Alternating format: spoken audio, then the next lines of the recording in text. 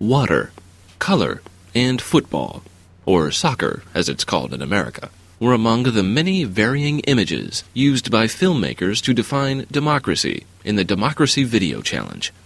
The online competition asked people around the world to create a short video that completes the phrase, "Democracy is." Representatives from the U.S. State Department, non-governmental organizations, the private sector, and the diplomatic community viewed some of the 196 competition semifinalists in Washington on May 7th. Representatives of these organizations participated in a question and answer session to share their thoughts on the video's messages about democracy. The Democracy Video Challenge is an online video contest launched at the United Nations on September 15, 2008.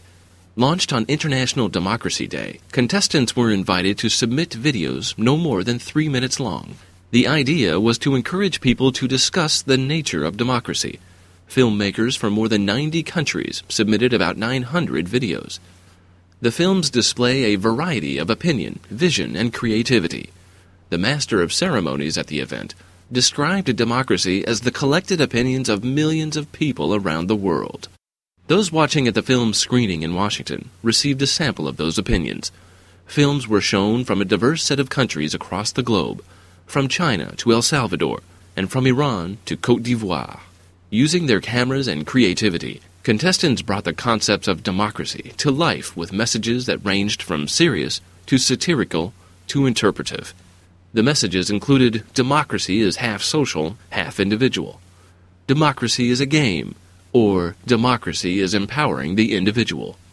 Many videos were created by young people, suggesting the growing role that youth are taking in democratic discussions. The Democracy Video Challenge is a partnership between the State Department and several entertainment, academic, and democratic institutions. Award-winning filmmaker and documentarian Michael Apted and Peruvian economist Hernando de Soto oversaw the selection of 18 finalist videos, announced May 15th.